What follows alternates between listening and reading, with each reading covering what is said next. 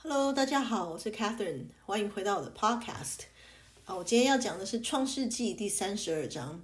所以我们上次看到雅各离开了巴旦亚兰，然后32章第1节他说，雅各仍旧行路，神的使者遇见他。雅各看见他们，就说这是神的军兵，于是给那个地方起名叫马哈念，就是二军兵的意思。其实就是这些使者呢，看出来不只是一个，然后他是一群的，然后这是神的camp 就对了，神扎营的地方。然后所以我们看见说，其实神已经派他的使者保护着雅各。OK， 我自己的看法是这样。OK， 所以雅各打发人前往西尔地去，就是以东地见他哥哥以扫，吩咐他们说：你们对我主以扫说，你的仆人雅各这样说，我在拉班那里寄居，直到如今，我有牛驴羊群仆婢，现在打发人来报告我主，我要在你眼前蒙恩。所打发的人回到雅各那里说，我们到了你哥以扫那里，他带着400人正迎着你来。所以他派人去找以扫，然后希望跟他重新和好，因为他要回到他原来住的地方。然后雅各第7节，雅各就甚惧怕，而且愁烦，便把他与他同在的人口、羊群、牛群、骆驼分作2队，说以扫若来击杀这一队，剩下那一队还可以逃避。所以他开始害怕，他以为说他的哥哥是要来带400个壮丁是要来杀他的。那他忘记了他之前看到神的军兵跟那他这边说第9节，他说雅各说，耶和华我祖亚伯拉罕的神，我父以撒的神啊，你曾对我说，回到你本地本族去，我要厚待你。那他其实也记得说神有跟他交代这一切事情，意思就是说不需要害怕，但他还是害怕。 OK， 所以他就说他说求你救我脱离我哥哥以扫的手，因为我怕他来杀我，连妻子带儿女一同杀了。你曾说我必定厚待你，使你的后裔如同海边的沙，多得不可胜数。所以他一直说你答应我这件事情，你一定要保护我。 OK， 因为我现在很害怕。然后所以当夜雅各在那里住宿，就从他所有的物中拿礼物要送给他哥哥以扫。所以他就拿了许多母山羊200只，公山羊20只，母绵羊200只。这些可以自己读。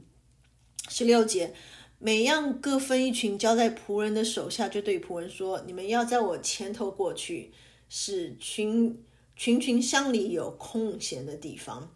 又吩咐近先走的说，我哥哥以扫若遇见你的时候，问你是谁，你是哪家的人，要往哪里去，你前头这些是谁，你就说你是仆人雅各的，是送给我主以扫的礼物，他自己也在我们后边。所以他又吩咐第2、第3一群赶群畜的人说，你们遇见以扫的时候，也要这样对他说。 OK， 所以他是希望说借由这种送礼，然后能够解他哥哥的恨，然后或许在见到他的面的时候呢，他就会容纳我，就说他可以原谅我，他也会因着这些礼物来对他好一点，来不杀他。 OK， 所以他夜间起来，带着2个妻子、2个使女，并11个儿子，都过了雅博渡口。所以他其实有在这个时候他其实有12个小孩，11个儿子跟1个女儿。但那最小的儿子便雅悯这个时候还没有出生。 OK， 但是圣经上面只有记这11个儿子，女儿通常不算。对，所以23节，先打发他们过河，又打发所有的都过去，只剩下雅各一人。就有一个人来跟他摔跤，直到黎明。那人见自己胜不过他，就将他的大腿窝摸了一把。雅各的大腿窝正在摔跤的时候就扭了。那人说，天黎明了，容我去吧。雅各说，你不给我祝福，我就不容你去。那人说，你名叫什么？他说，我叫雅各。那人说，你的名不再叫做雅各，要叫做以色列，因为你与神与人角力都得了胜。所以我们这边看到雅各的名字被换掉，那以色列是什么意思呢？以色列 Israel 的意思是角力或者是挣扎的意思。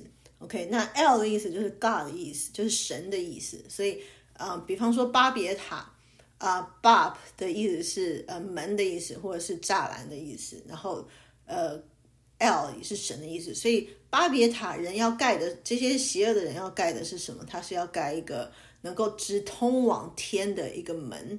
OK， 这个 portal 或是它一个通道就对了。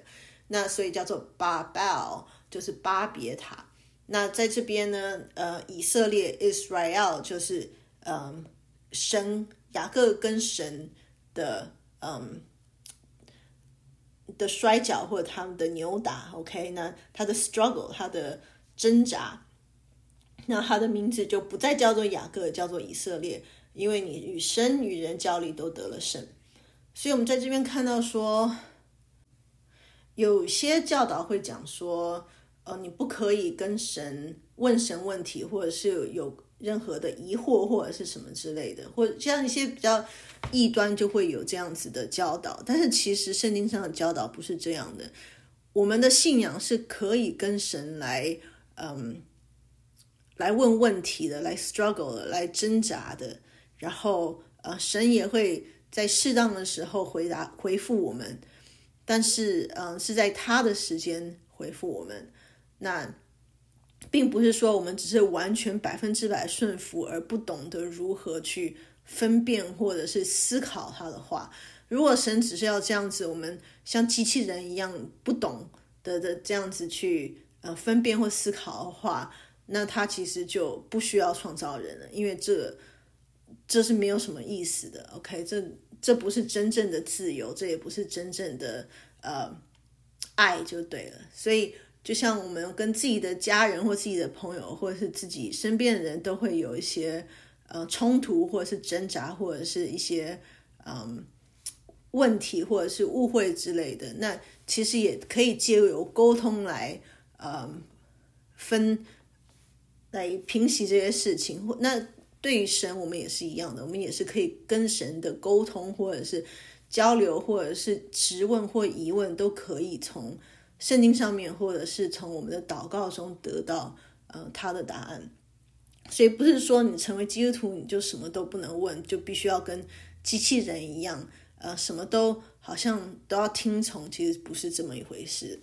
OK， 所以所以我们继续看到说29节，雅各问他说，请将你的名告诉我。那人说，何必问我的名？于是在那里给雅各祝福。所以就像摩西遇到神一样，神并没有告诉摩西神的名字是什么，他就说 I am who I am， 我就是我。 OK， 那我就是神。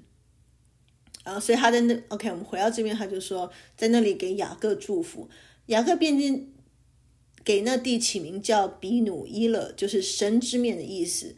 意思说我面见了神，我的性命仍得以保全。那日头刚出来的时候，雅各经过比努伊勒，他的大腿就瘸了。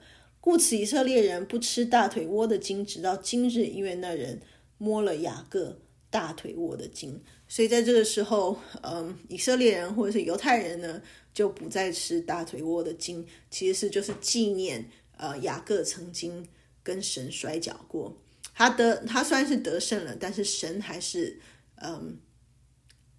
比较厉害，他要怎么让你瘸，他就可以让你瘸。你可以 struggle 这么久，他还是有办法来让我们知道我们的不足在哪里。